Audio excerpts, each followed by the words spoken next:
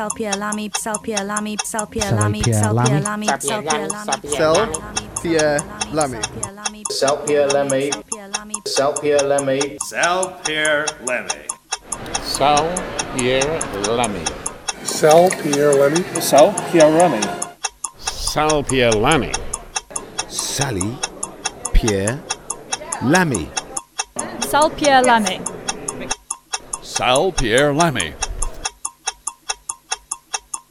My name is Edgar, and you are listening to the Salle, Pierre, Lamy podcast. This podcast was recorded live at the Fully Charged Live event at Silverstone. It is an event brought to you by Robert Llewellyn. You may know Robert Llewellyn from the TV show Red Dwarf. He played the robot Crichton. And he now records a popular YouTube TV show about electric cars and home energy, etc. We were there last year, and some of the footage was not so great. We lost some footage, and we were left with the B-roll, but we had good sound. So we're going to release one of the interviews that we did as a podcast. It's this podcast. It's a lady. A woman. She's called Helen Czerski. She is a scientist. She's a physicist. She's got a PhD, so I think she's a doctor, but it doesn't say doctor anywhere. I'll give her her MO. She's a physicist and oceanographer and television presenter. She graduated from Churchill College, Cambridge, with degrees of Master of Arts, Master of Science in Natural Sciences, Physics, and a PhD, so I think she is a doctor.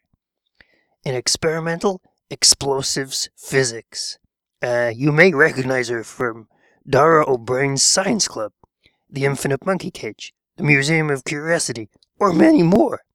She also published a book called Storm in a Teacup, The Physics of Everyday Life.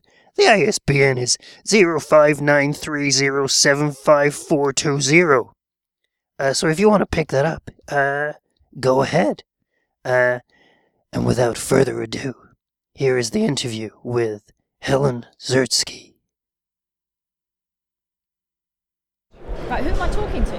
My name is Edgar. Hello, Edgar. Hi, my name is Bryce. Pleased to My meet name you. is Helen. My name is Helen. And you're a Yes. physicist, correct? That's right. Yes. So, where did you learn your physics?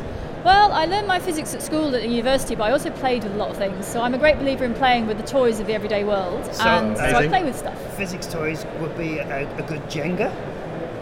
Jenga's a pretty good physics toy, but also teacups. You know, if you take a teacup, you tap it around the room, the sound changes, and you can work out why that happens.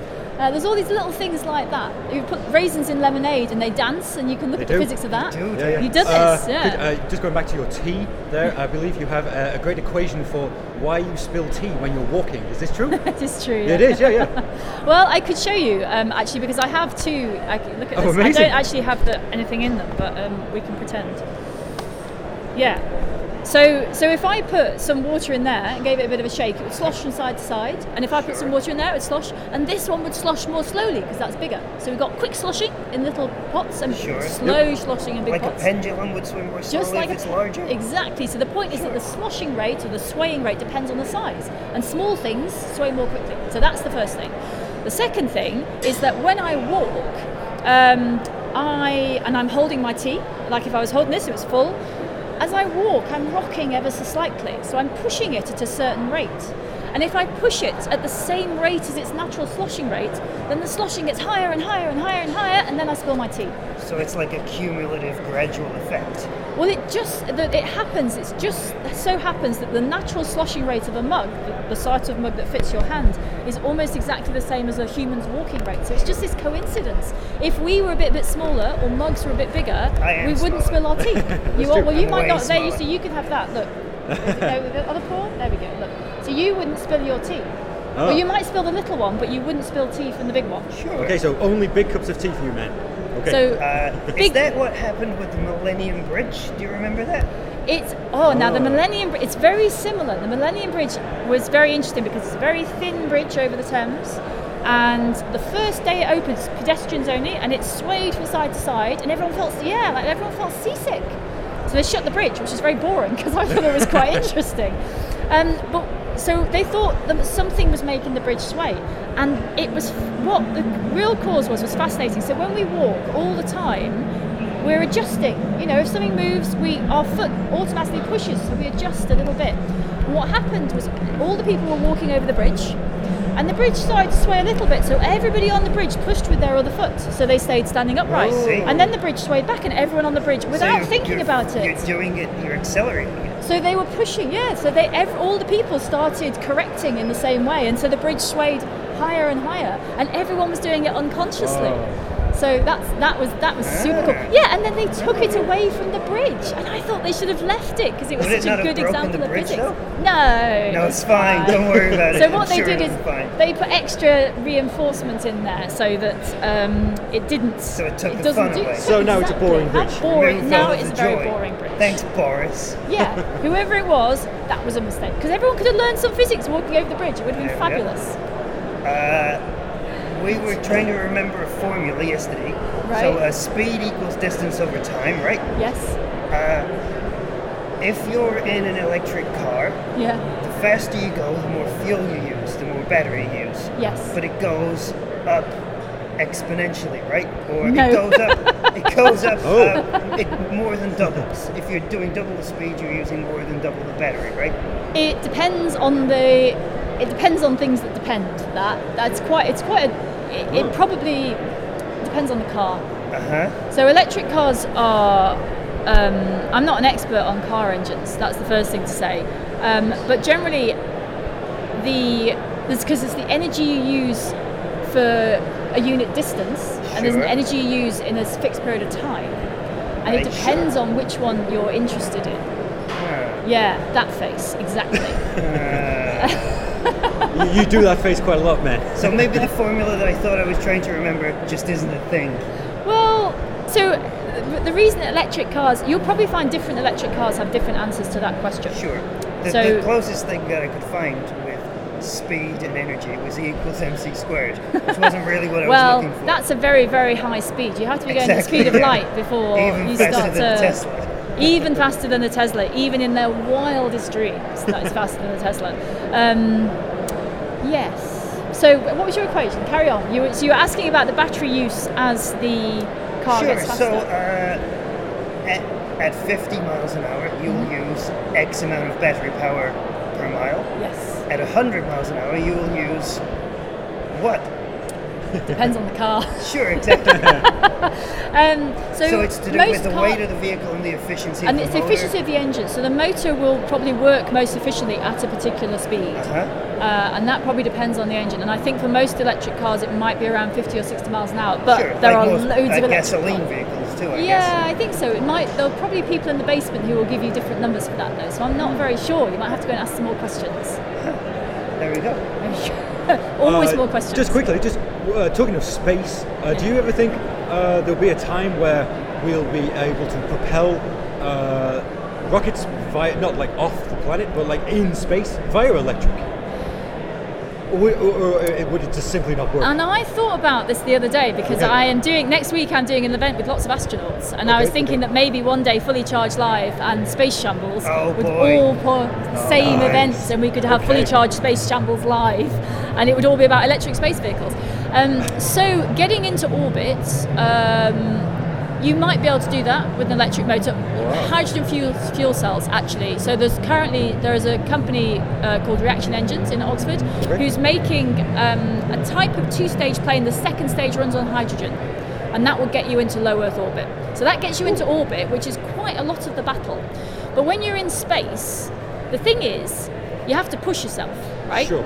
And there's nothing to push against because Come on, Bryce, push yourself. Space is a vacuum, right? So you could push, but there's nothing to push against.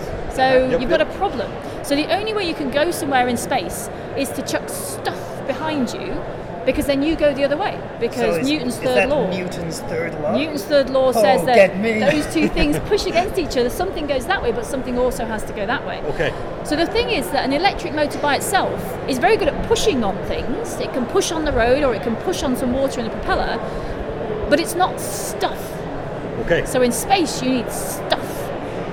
So electric motors might be part of the system, but they're not going to do the job all by themselves. Is the EM drive a thing? Did you see NASA were experimenting with an EM drive? I'm not sure if it was a rounding error or if it's real or what, or if it was just a joke. There's a lot of theoretical work. So if you can create electric and magnetic fields, sure, you might be able to manipulate them in a way that makes you move. However, you still have to have transfer of momentum somewhere. Sure. So something still has to move.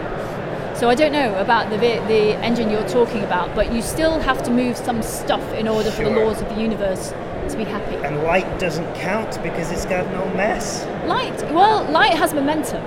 Sure. So that's what this law is actually about, is that if you push, you're giving yourself some momentum that way, and so something has to have equal momentum going that way. Now light doesn't have mass, but it does have momentum. So you could push with light. So it's a lot of energy. This may be a dumb question, but can I make a raft, mount on its solar panels to power my laser, and then point that at a sail which is attached to my raft to push myself forwards? So in or theory, is it akin to blowing into my own in sail? theory you could do that, but it would take a lot of energy. The problem is in the theory battery someone power. could do that. In theory someone could do it as long as they could carry the battery that let them power the laser, because you don't want an electric cable if you're doing this, right? You need to plug in somewhere. So you've got so as long as you've got the energy, you could do that. Yes. Good, thanks. People have tried. People have tried doing it on a little scale. Sure. You can do that calculation, but it might take you a long time to get very far. Because Bill Nye's just sent up a light sail. Say that again. Bill Nye Yeah. has sent up an light sail. a light Yes. sail, but Yeah. I guess it's a solar light sail. Yes, but so light sails, the ones we use on Earth, you get those little glass balls that have black and white. Sure. But see, that's not. People used to think that was operated by the mechanism that you're talking about. Actually, it's to do with thermal expansion. Sure. So it's there's other things you can do with light energy that can cause things to move around.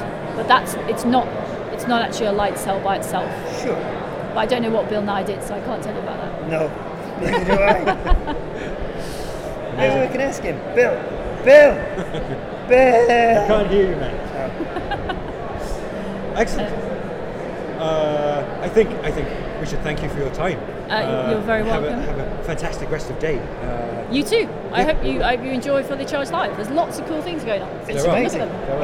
Where is the 500 kilowatt charger? The 500 amp charger. Your controlled explosion you tweeted, yeah. It's somewhere down in that corner down there. It's somewhere along this wall in a corner. 500 amps at what volts? I didn't ask him that, and it must be a low voltage, because otherwise it really would be an explosion. Sure. So I don't know. I was so astonished, and then he showed me it was water cooled, and my brain stopped working for a second because it seemed like such a ridiculous idea. So I need to go back and talk to them, but I haven't. Well, I'm going to go and lick it. You go and do that, but make sure everyone else is standing back a very long way. Thank you. Nice to meet you. Thank you very much. Nice to meet you too. Yes, you too. Thank you. Goodbye.